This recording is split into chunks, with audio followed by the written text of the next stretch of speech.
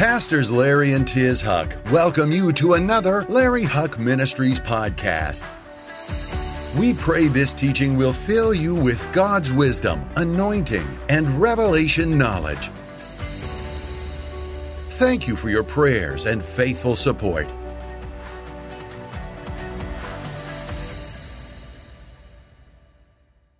You may be seated. The Lord bless you this morning.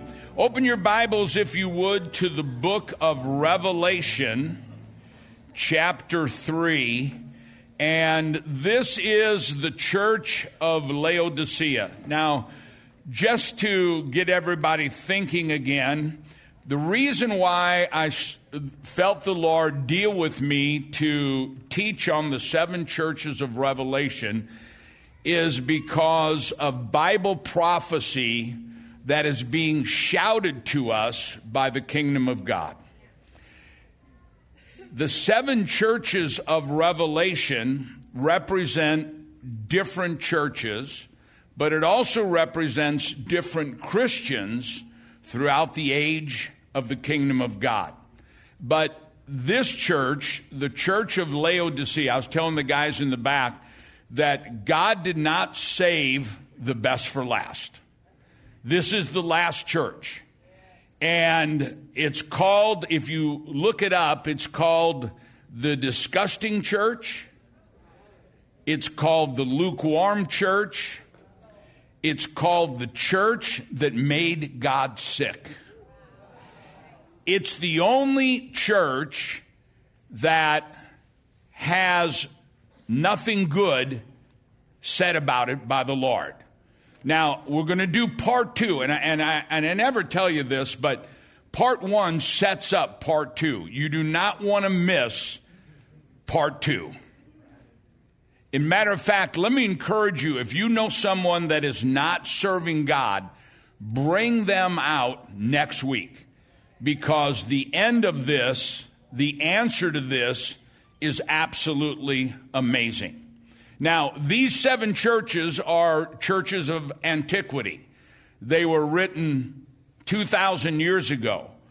But if you look at the scholars, the commentators on the church of Laodicea, the number 7 in Hebrew is the number of completion. And so many of the scholars, and I agree, say that Laodicea is a description of the church at the second coming of the Lord right before the rapture. And when you hear what God has to say about it, you'll look at that and say, you know what? In a lot of ways, this really is the church of Jesus Christ around the world. Now, I'm going to say this. It's not our church. It is, and you're going to understand why I say that as we go on. But this is not our church. But it is, I think, a fair description of most of what the church is in America, in Europe, around the world. So let's read the 7th church, the church of Laodicea, the church that makes God sick. Read with me in Revelation chapter 3, starting with verse 14. You know what? I need to turn there. I was showing the guys something else in the back. The church that makes God sick. Revelation 3, verse 14. And to the angel of the church of the Laodiceans write, these things says the Amen, the faithful, the true witness, the beginning of the creation of God. You are neither hot, cold, nor hot, and I would wish that you were cold or hot. So then, because you are lukewarm and neither cold nor hot, I will spew you out of my mouth. Because you say, I am rich and have become wealthy and have no need of nothing, and do not know that you are wretched, miserable, poor, blind, and naked. I counsel you to buy from me gold refined in fire, that you may be rich, and white garments, that you may be clothed, that the shame of your nakedness may not be revealed, and anoint your eyes with eye salve, that you may see. As many as I love, I rebuke. In other words, here's the Lord saying, these are probably the harshest words that God speaks to anyone in the Bible. And yet he says these words, which is amazing. As many as I love, I rebuke and chasten, therefore be zealous and repent. So God is saying the harshest things to anyone, but he says, I'm doing this because I love you. What an amazing God we serve. Behold, I stand at the door and knock, and if anyone hears my voice and opens the door, I will come into him and dine with him and him with me. To him who overcomes, I will grant to sit with me on my throne, as I also overcame and sat down with my Father on his throne. He who has an ear, let him hear what the Spirit says to the churches. Now, we're going to start with verse 14, but before I do that, I want to say this. And I had full intention of opening in prayer till I realized we were going to pray for little Charlie. And I was going to have us open and pray for our nation, because our nation is sick. If you don't think so, then go to the gas pump. If you don't think so, look at the decisions that are being made at our border. We need to understand that we need God to either heal our nation or remove the leaders that are in our nation so that we can have a nation that repents and returns to God. Now, that statement is going to make more sense as we get into this. But let me just say this. I voted. It's not my fault. Let's look at verse 14. Look what the Lord says to the last church, the church that represents the coming of the Messiah. These things says the Amen, the faithful, and the true witness. The word amen, we use the word amen all the time. After a prayer, we say amen, or if the pastor says something that we enjoy, we say amen. But the word amen means so be it. That's right. So be it. We all need to serve God. America needs revival. That's what amen means. Now, the word faithful in Hebrew is the word imnuha, and it means a faithfulness. You can count on this. You can take this to the bank. The true witness in Hebrew is the word hamin, which means absolutely trustworthy. So when we say amen, what the Lord is saying here, it's a very Hebrew understanding. Like when we say amen at the end of a prayer, it's not just that we agree with this, but we agree individually to act upon what's being said. That's what that means.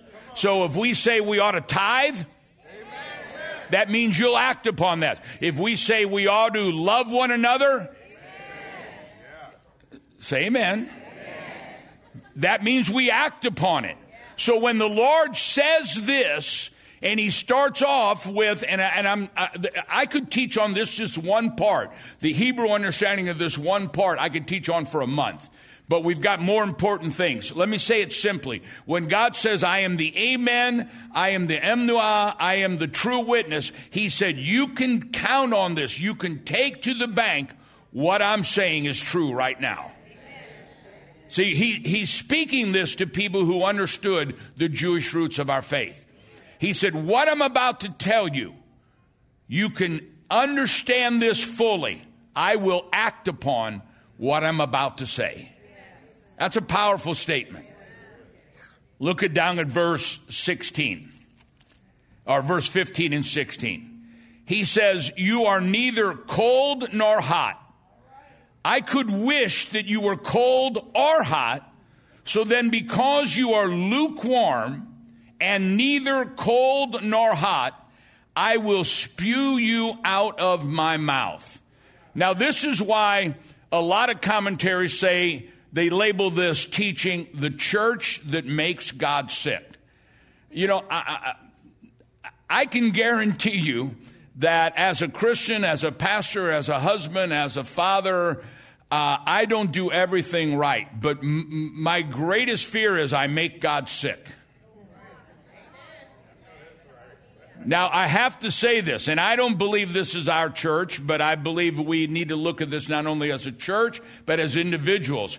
In the way you serve God, do you make God sick?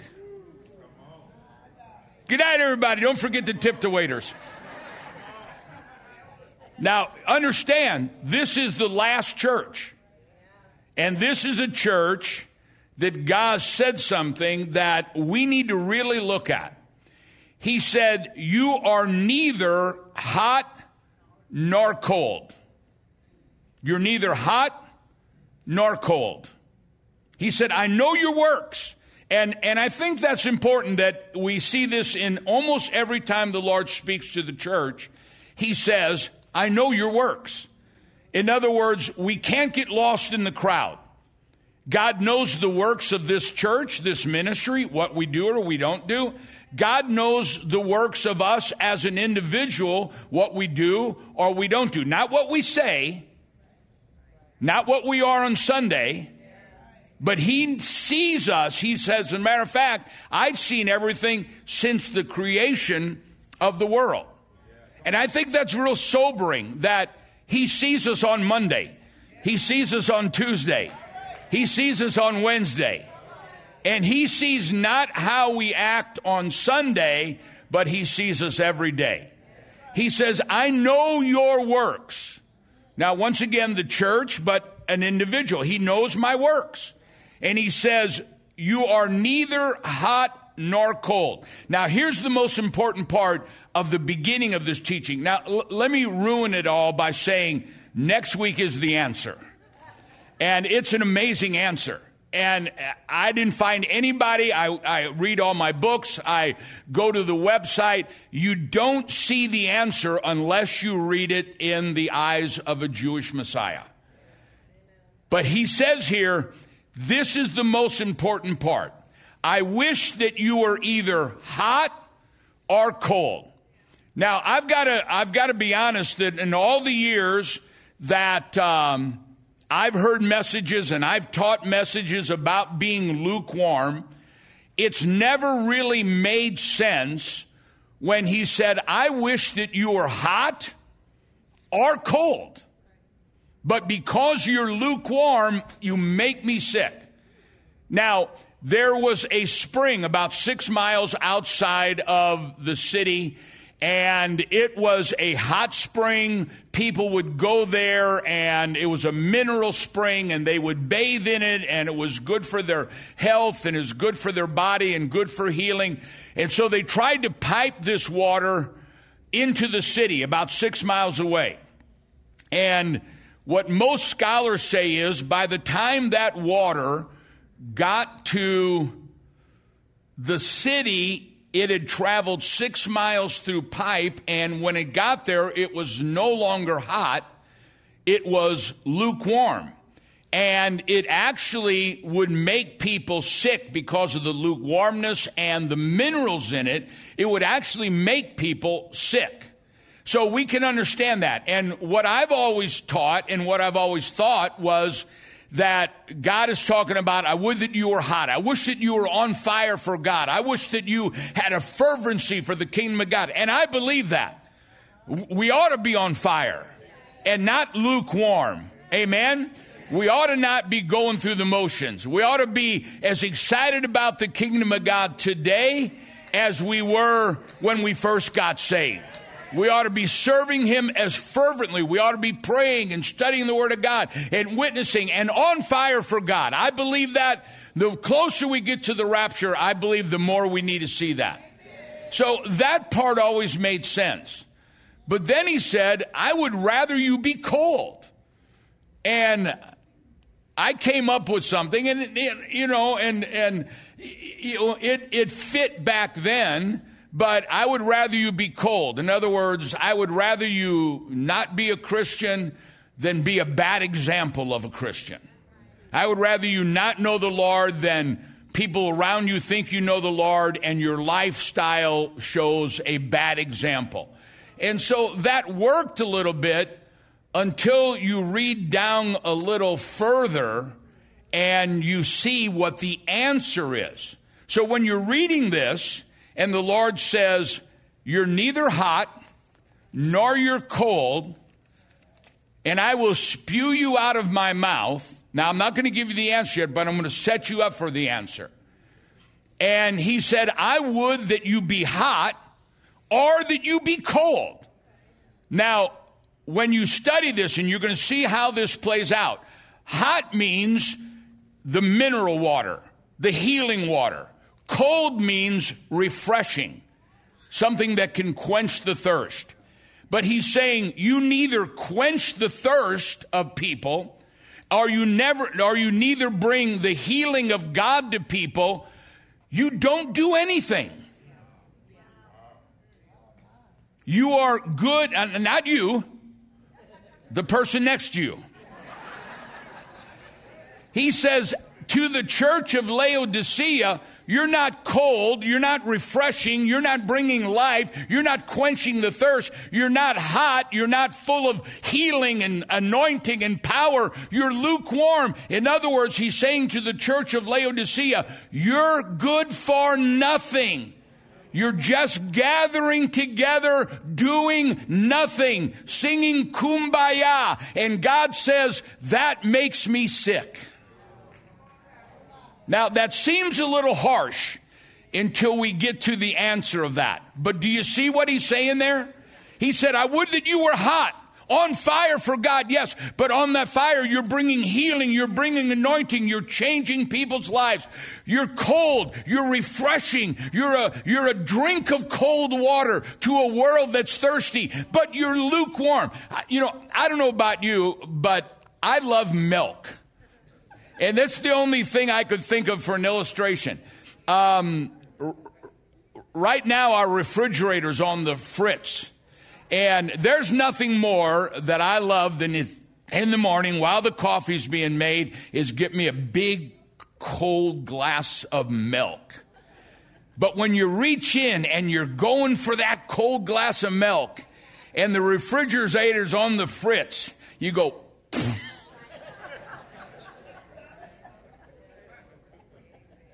This is the church of Laodicea. People walk in, they need healing, they need refreshing, and they get nothing. And God says to me, and I know this sounds harsh, but I didn't write the book. God says to me, that is disgusting. See, why are we the church? Why are we to be fed the Word of God? The church must have a purpose. It's not just a gather. If we don't, as a church, if we don't have a purpose, in Hebrew it's called tikkun olam, heal a broken world. If we don't have a purpose as a church, if we don't have a purpose as an individual, if I don't have a purpose as a pastor, then I'm good for nothing. I'm just a social gathering where we sing religious songs and we act religious, but we're actually not accomplishing anything. The church needs to be changing the world. In a whole, in a big picture, one person at a time. Wherever you go, tell them the kingdom of heaven is at hand. When you go to work, you need to bring the presence of God at work. When you pray over your meal, you need to pray over your meal. We need to be people that are actually making a difference, or we're really good for nothing. The Bible talks about, Jesus talked about that. He said to the church, and he said to me, and he said to you, you're the salt of the earth. You're the salt of the earth. If the salt loses its flavor, it's good for what? It's good for nothing.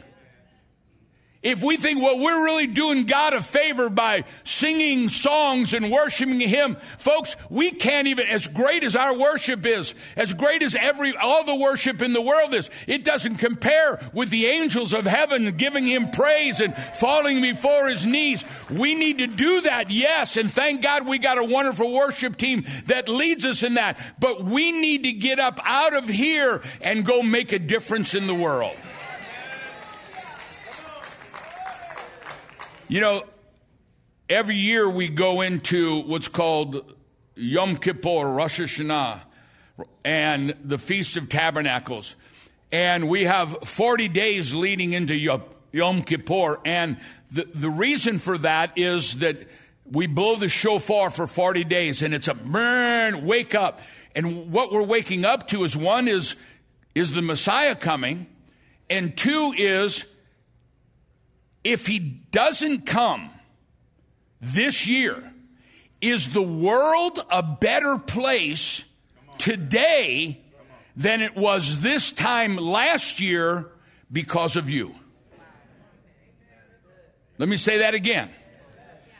Is the world a better place today than it was this time last year because of you? Well, let me say on your behalf, and you may not even realize it, yes, it is. Just give you a small thing. You feed 50,000 meals to children in Africa every month. You have an orphanages in Haiti and feeding programs in Haiti and Dominion Republic and Cuba for children. You have sent in the last month $750,000 to rescue lives out of Ukraine. So yes, it is. And you know what? That's why the Bible says, don't worry about what you're going to eat, what you're going to wear, where you're going to sleep, but seek ye first the kingdom of God and His righteousness. God, where can I make a difference? Well, you can make a difference at New Beginnings because we have a mission to change lives one at a time and change the world whenever God gives us that opportunity. Somebody say amen. Turn to your neighbor and say, we're not the church of Laodicea. Now watch this. This gets really, really interesting. Here the Lord says, because you're lukewarm, I will spew you, I'll vomit you out of my mouth. Then we get to verse 17, and He tells us why. Say, Pastor, how do you know He tells us why? Because the first words in verse 17 is because. In Dallas, we call that. So He says, now watch this, because this is the last church. This is the world today. This is the church world today. You know, we say, oh man, the world's messed up. Well, I got to tell you, the church world's messed up. In a lot of ways. Not everybody, but in a lot of ways. He says, I will spew you out of my mouth. I will spew you out of my mouth. Because you say, I am rich and have become wealthy and have need of nothing. Do you not know that you are wretched, miserable, poor, blind, and naked?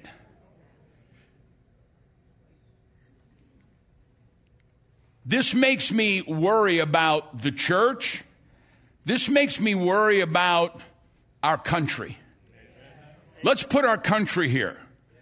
We are the greatest nation in the world because our founding fathers knew, in fact, we have it on our dollar bill, in God we trust. Now, I'm going to say this. I didn't vote for these guys that are in office today. They're doing everything they can to take God and God's laws out of America. I didn't vote for him. If you did, at the end of this, it says repent. And come November, you need to repent. Because we can get our country back again. We can get our nation back again. Amen. He says, because you say I am rich. When I went to school, we would stand up every morning. I don't know if you guys ever did this. We'd stand up every morning. What am I going to say? We put our hands over our heart, and I said, I pledge allegiance to the flag of the United States of America. We are one nation under God. Under God. That is the God of Abraham, Isaac, and Jacob. What makes this nation great is that God has made this nation great. You remove God from the nation. You remove God from your life. You remove God from your family. You remove God from your business, and that anointing that brings the blessing will leave. It will leave. He says, you say you are rich and you need nothing. Americans ought to be able to travel to third world nations and see how other people live. And you would get on your knees and say, please, Lord, do not take your anointing away from our nation. Please, Lord, don't do it. Please, God, continue to bless us. When Israel went into Babylonian captivity, they went into Babylonian captivity because of this attitude. They said, you know what? Our flocks are growing, our vineyards are growing, our businesses are growing, our enemies are defeated. We don't need God anymore. And God said, okay. And the moment he pulled his anointing and divine protection away, the Babylonians came in and brought them captive. We are this close. You need to understand, this is a prophetic word. Now, I'm going to tell you this. Whatever happens in this world, as long as we keep doing what God wants us to do, we are in this world, but we are not of this world. And we are going to have divine protection. Like we taught last week, we're going to have diplomatic immunity. God will seal us with his name. As a matter of fact, God is getting ready to give all of us a secret new name. Remember, we talked about that last week. But we need to understand that you can be in the body of Christ and not being used in the body of Christ, and you become useless. This is a warning to the church and to us as an individual that we do not become lukewarm. The Laodiceans said these words. Let me read it again. Said, we are rich and we have need of nothing. And God says, now this is a bad illustration, but it just popped into my mind. God says, you think you're rich? You're naked and miserable. Remember that story of Hans Christian Andersen? The emperor's clothes, the emperor's new clothes. Do y'all remember? How many don't know what that is? Okay, the emperor's new clothes is a story that Hans Christian Andersen wrote, that these two con artists, Biden and Nancy Pelosi. No. Forgive me. Huh? Yeah, you just said we could feel it coming. They come in and they pretend that they are, to the king, the emperor, that they are these, I forget. Don't send me letters, don't. They pretend to the emperor that they weave magical clothes, the best there are. But to ignorant, stupid people, the clothes are invisible. And so the emperor hires them, and he goes in, and they're weaving and everything, but he doesn't see anything on the weaves. But he doesn't want to admit it. He doesn't want to admit that gas is $5.50 a gallon.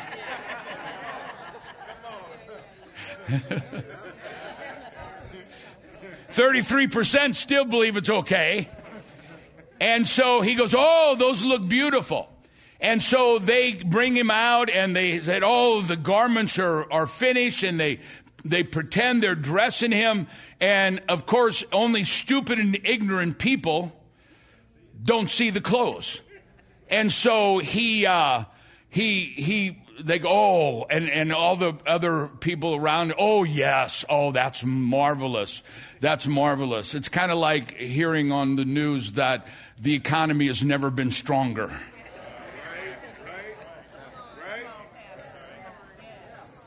Come on, man. The guy's naked. And so the emperor walks through the town naked. But nobody wants to admit, because then it makes him look stupid. And so they're all going, oh, beautiful, amazing, until a child shouts out, the emperor's naked. And I thought of that. Out of the mouths of babes comes the wisdom. And we need to understand that we may right now look like we're beautifully dressed as a nation or as the church world or whatever, because we don't have any needs. But let what's happening in Ukraine, let what happened in Afghanistan, let what's happening around the Middle East shout to us. We may look like we're clothed, but unless we have the Spirit of God clothing us, we are naked and miserable, because it can be gone in a minute. It's a warning to us. It's a warning to us. Let me ask you this. Why does God ask us to give? Here is the worst church in history. And they're rich. We're going to see next week why they're rich, which ties in with the answer. But they're rich. And so when they're rich, they're saying, we need nothing. What they're saying is, we got so much money coming in. We don't need the anointing of God. We don't need the presence of God. We don't need the Spirit of God. I'm going to ruin next week, but I'm going to give you a taste of it. The end of this, Jesus says, I stand at the door and knock. In other words, he's not in the church. He's outside. The church is gathered. They're singing Kumbaya. They got a lot of money. And thank God. And let me throw this in. Nothing wrong. You're going to see this in the answer next week, but let me throw this in. There's nothing wrong with money. Oh, come on. I need a better amen than that. There's nothing wrong with money. Matter of fact, we need you to have more money. Say amen. You know what it means. So be it. Right? So be it. God says, beloved, I would above all things, that you prosper and be in health. How many believe God wants that little baby Charlie healed? 100%. You believe that? The same God that heals that baby, and I'm going to tell you something, that baby's going to be fine. That same God that heals that baby is the same God that said, I want you to have money. Yeah, that's right. Sure is. Amen? But the Bible says there is a wealth that comes from the Lord and brings no sorrow with it. See, they forgot. Go with me to Deuteronomy chapter 8. I'm going to take time to read it. I was just going to say it, but I'm going to take time to read it. You need to understand that money is not a bad thing. If money was a bad thing, God would not say, give, and it shall be given unto you, good measure, pressed down, shaking together, overflowing. Right? Now look at me. Look at me. Why does God want us to give? He doesn't need our money. Now this all leads up to an amazing answer. Why does God want us to give? Why does God say pay your tithes? Why does God say 3 times a year you come before the Lord and you don't come empty-handed? Why does God say that? Because the danger is that when we are living in abundance, we turn money into the God of mammon, and we say, God, you know what? When they close the jail cell door, oh, God, please. When they get the bills, oh, God, please. But when everything's going good, We have the danger of being the church of Laodicea and say we have no need of anything. We don't need the anointing of God. We don't need the Spirit of God. This is not a teaching saying that money is bad. Money is not I know I've said this before and it's so corny. If money is bad, Satan would be in the church parking lot passing it out. But by us giving, it keeps us to understand that it is He who is Jehovah Jireh, our provider. And therefore, we don't make our wealth, we don't make our money, we don't make our riches, as the church of Laodicea did, into an idol. Read, I was just going to paraphrase this. This is one of the most important scriptures. And you don't think about this. In ancient Hebrew, there's no word for what? Coincidence. We are right now in day 29, I believe, of counting the Omer. I didn't last year sit with the staff and go, okay, now right before we get to Shavuot, Pentecost, I'm going to teach on the seventh church. And we planned this out. It just happens by the coincidence of God. Pentecost, Shavuot, is the time that God opens the windows of heaven and pours out your finances for the year.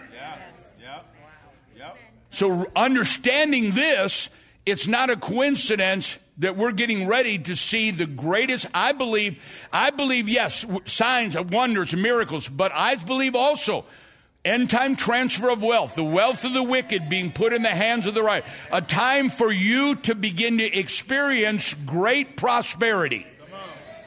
Amen.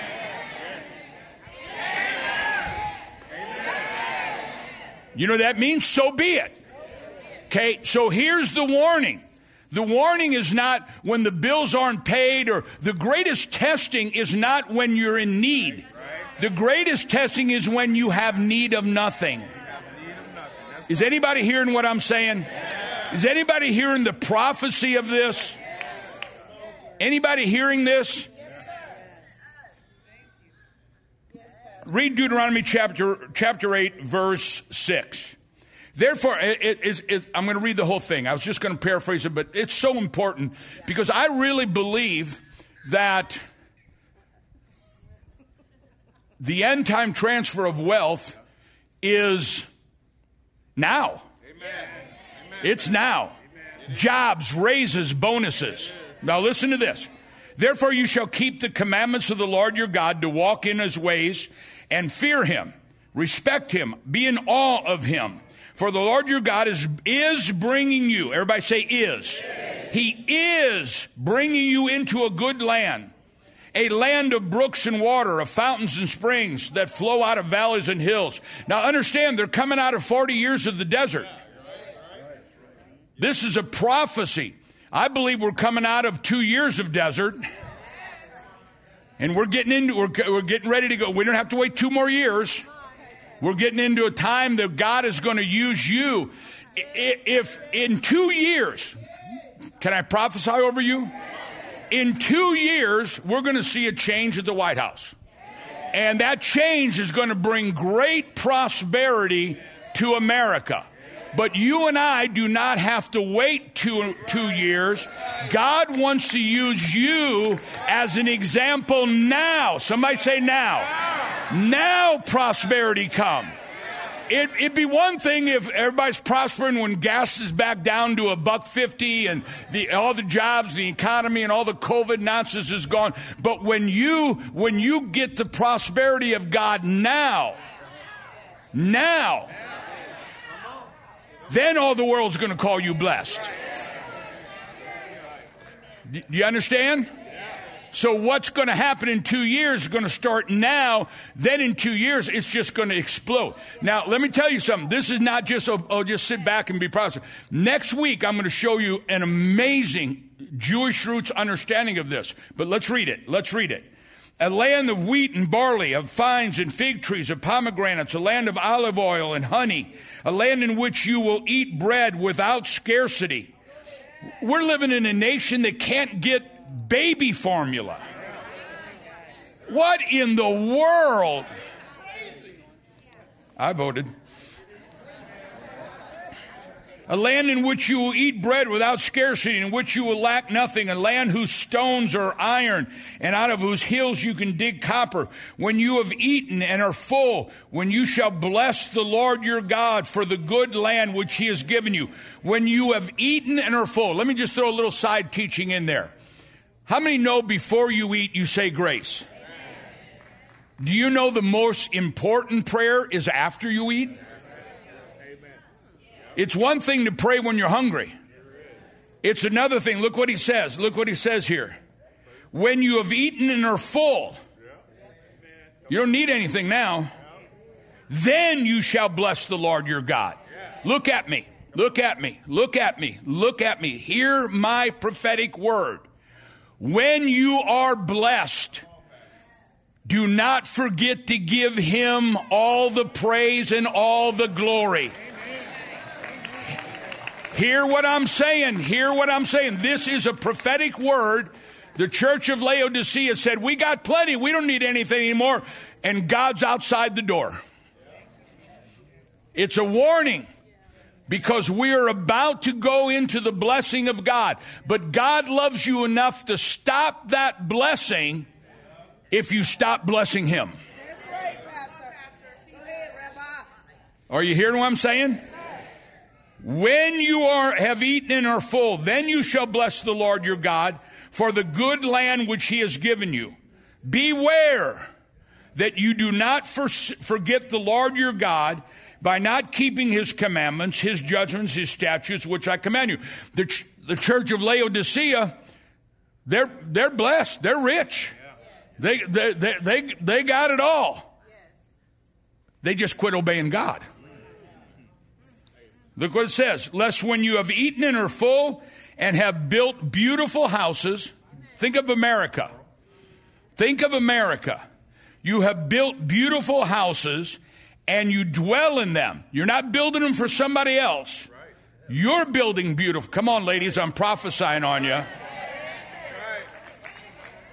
We're the lender, not the borrowers. Is anybody receiving this? And when your herds, your flocks multiply, that's your jobs, your businesses, your silver and your gold multiply, and all that you have is multiplied. When your heart is lifted up and you forget the Lord your God who brought you out of the land of Egypt from the house of bondage. I have seen so many people over the years in our churches, Tiz and I have, that come in off the streets, come in homeless, come in this, come in that, and they hear the teaching of the Lord. They do what we're telling them to do. They hear what we're saying, and they become, I'm thinking of one of my best friends, and his built a business. He was a homeless junkie, drug addict, gang member, and built a business, and it flourished, and then he stopped serving the Lord. Well, I'm too busy to come to church. It's too long of a drive. How long of a drive was it to the soup kitchen? Come on, Pastor. Yeah. When your heart is lifted up and you forget the Lord your God who brought you out of the land of Egypt from the house of bondage, who led you through that great and terrible wilderness in which were fiery serpents and scorpions and thirsty land where there was no water, who brought you water for you out of the rock of flint, who fed you in the wilderness with manna, miracle after miracle. And I know I keep repeating it, but you've got to hear this. Don't forget when you needed a miracle every Monday. Don't forget when you needed a miracle every time the bills were paid. Don't forget when you don't need those miracles anymore.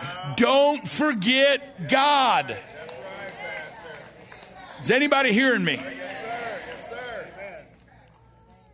Who fed you in the wilderness with manna, which your fathers did not know, that he might humble you and that he might test you to do good in the end.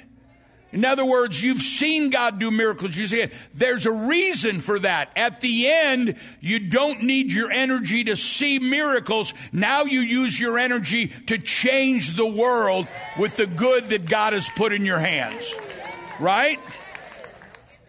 Then you say in your heart, here's the key. Here's what made God sick. Here's what made God sick. Here's the disgusting church. Then you say in your heart, my power and the might of my hand has gained me this wealth. You shall remember the Lord your God, for it is he who gives you power to get wealth, that he may establish his covenant, which he swore to your fathers, as it is this day.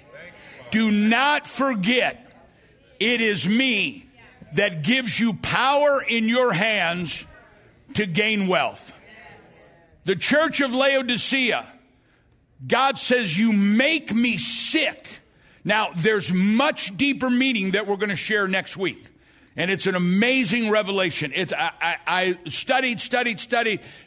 I didn't find anyone who came up with the answer. In fact, they came up with answers that didn't make any sense, because you've got to read it through the eyes of a Jewish Jesus. Because Jesus is a Jew who's speaking this, right? But here God says, you make me sick because you think you don't need anything because you're rich. You don't need the anointing. You don't need the power of God. You don't need the presence of God. We're rich and we'll always be rich. And God says, but I see you as naked and miserable. Do not think it is you who has the power to get rich. Now let me close with not just about money. It's about pride. It's about ego. You know, the Bible teaches, Jesus taught in Matthew 19, I believe it was. And Jesus talked about it's easier for a camel to get through the eye of a needle than it is a rich man to get into heaven. Now, the group that I used to be with, and I love them dearly, and thank God they led me to the Lord, but they always use this as a poverty scripture. In other words, richness will keep you out of heaven. It's easier for a camel to get through an eye of a needle. Well, what the Lord is talking about is like in Jerusalem or in any city in those days, they built a wall around that city, not to keep the people in, but keep the bandits out, the thieves out. And so come nighttime, every city had, if those of you who've been to Jerusalem, you've seen the Jaffa Gate. It's huge, and you can drive chariots through it and everything. They would close those gates. And so if you came in at nighttime, you either stayed outside in the dark where the bandits and the thieves were, or you had to go through what's called the eye of a needle. And it's a little doorway in which the camels would get down on their knees and they would walk the camels through the eye of the needle. And a rich man or a peasant had to go through the same way. And the teaching was, a lot of these rich guys say, I'm not getting on my knees where the peasants go, where the camels go. I'm not getting on my knees. And that's why the Bible says it's harder for a rich man to get into heaven than a camel, because every one of us, rich or poor, male or female, white, black, brown, pinstripe, or polka dot, we got to get on our knees and ask the Lord to forgive us and give him all the praise and all the glory. Right? It's not about anti-wealth. It's about humility. Look at me. Pride comes before a fall, and a haughty spirit before destruction. Let me say it again. Pride comes before a fall, and a haughty spirit before destruction. Now, let me put myself in that, if I can. In certain circles, we hear, a ministry, if a ministry starts doing well, it'll go maybe 7 years and then start coming down. And that's just kind of common knowledge. It's not a set rule. It's not a biblical rule. But why is that? Well, I think a lot of it has to do with pride. I think a lot of it has to do with pride. You know, I think about our television program, and by the grace of God, totally by the grace of God, and Tiz being on the program, every month our program grows,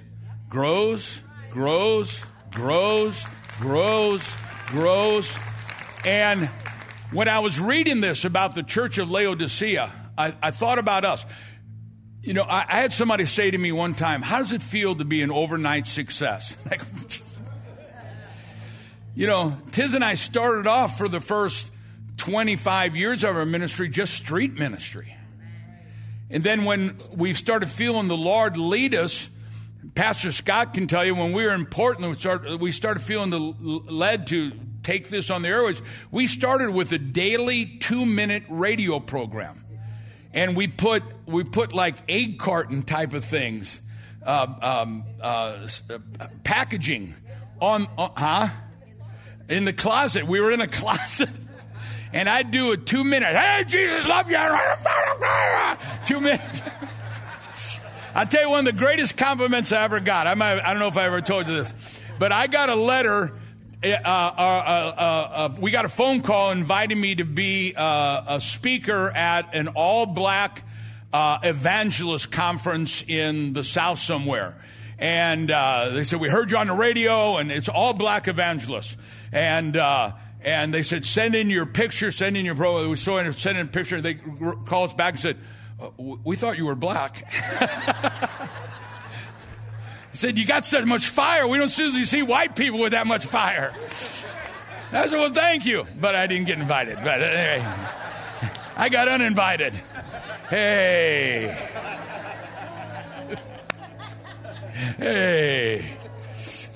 But we started off there, and then we started doing good, and we went to 3 minutes. 3 minutes. I remember, and then we went on television once a week, and now we're on every day. So, you know, somebody said, Pastor, you're on television somewhere in the world right now. Whatever time it is, you're on television somewhere in the world. And you know what? You know my greatest fear is? One day God looks down and go, I didn't mean Larry Huck, I meant Harry Luck. And God goes, no, he's the wrong guy. So I'm telling you, every week that we go on television or when we come out to the privilege of teaching you, we pray, God, please give us anointing. Because you know what? The word kills, but the Spirit of God brings life to that. And that's what the church of Laodicea said. We don't need you anymore. Our seats are full. Our television program's full. Our bank account's full. We don't need you anymore. And God said, yes, you do. Stand with me all over the building, if you would. Next week is an amazing answer to this. Let me give you a hint. The Lord says, here's what I want you to do. Now look at me. He said, I want you to go buy me gold. Buy from me gold from the refiner's fire. Buy from me a white robe. You know, almost every commentator I read said, oh, that's the robe of righteousness. You can't buy that robe. You can't buy righteousness. That's given as a gift. So what does he mean? Buy from me gold through the refiner's fire. Buy from me, the Lord said. Buy from me a white robe. Buy from me eye salve. The answer will bless you to your spirit. Because what an amazing God we serve. The Lord says to us as we close, Don't store up treasures on earth. Now listen to me. Everybody needs to have more than enough. Amen. Say amen. We were taught when we first got saved, if you have anything in the bank, you're not doing enough for God. That is baloney. That is baloney. God wants you to have, the Bible says, matter of fact, I can counter that. Okay, because I know, I don't care about money. Well, God does. God says He wants you to have enough that you leave an inheritance for your children's children. I'm going over to the Presbyterians over here. God says He wants you to have enough that not only are you blessed, but you leave an inheritance for your children's children.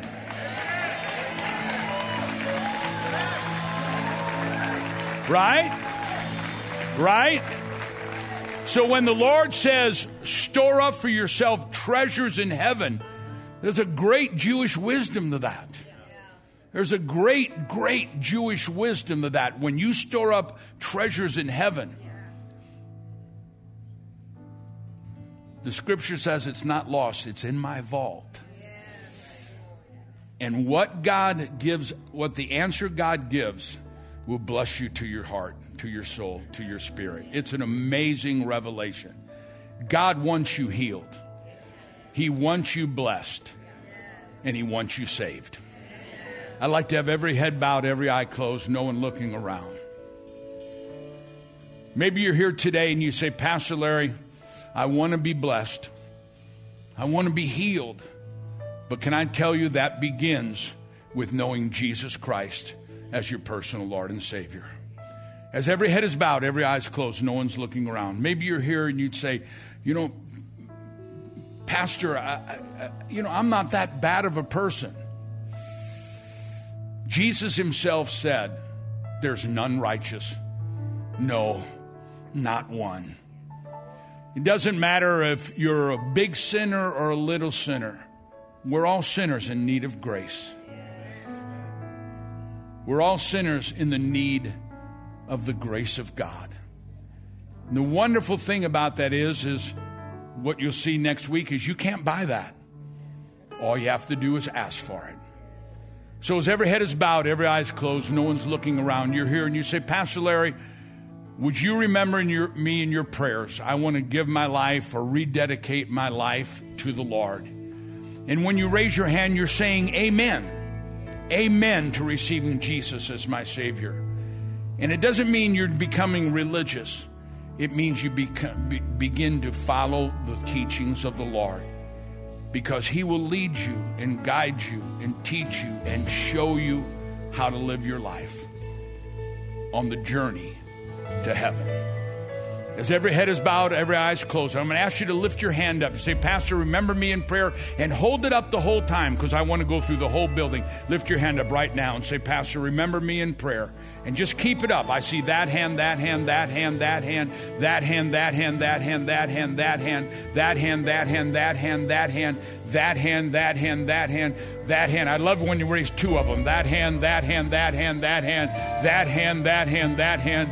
I see that hand. Keep it up. That hand, that hand, that hand, that hand, that hand. I see that hand. God bless you. I see that hand, that hand, that hand, that hand, that hand, that hand, that hand, that hand. God bless you. Anybody else? Wave at me that hand. God bless you. Give these wonderful people a big clap offering. Amen.